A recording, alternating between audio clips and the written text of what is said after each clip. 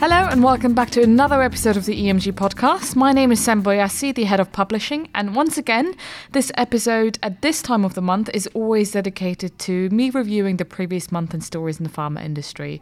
So this will be for May. And it seems that there was a particular trend this time around investments and expansions in the industry. So earlier in the month, funding saw Congenica raise another $13.25 million, bringing their total Series B round of funding to $23.3 million.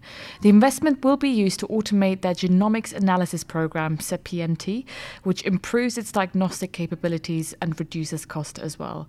They're also looking into commercial expansion and have their vision set on China and the USA, which is really exciting, so look out for Congenica. Meanwhile, biotech company Centraxa saw a six-figure investment. The company was born out of the University of Bristol, and the Bristol Private Equity Club funded over 20% of the £500,000 investment. They hope the funds will help them on their mission to commercialize and bring real-world applications to Centraxa's manufacturing process for biological adhesive. It was also a successful month for therapeutics company Closed Loop, who had an investment of $2.1 million raised from venture capital funding.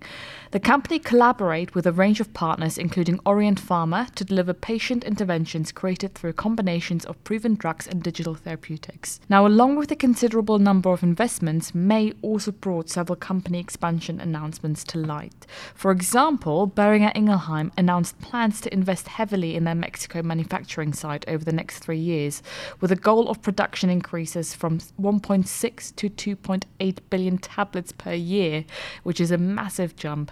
And the plant expansion to boost production capabilities will see enhanced opportunities for exporting to the USA and South American markets, of course. And our plans detail around $84 million of investment by 2023. The industry also saw a huge $1 billion plant expansion by Merck & Co. Their 1.1 million square foot facility in Virginia that produces HPV vaccines will be expanded over the next 3 years, creating an additional 100 jobs in the plant, which is amazing. And recommendations surrounding the HPV vaccines have been changing, resulting in a growing demand for the vaccine and expansion of vaccination programs. On the other hand, B. Braun have also committed to a $1 billion expansion to face the shortage of IV fluids.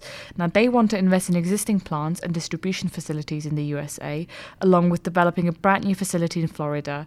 Now, this is a much-needed solution to the shortage, as well as the rising prices of IV fluids. There's a lot to take on in May.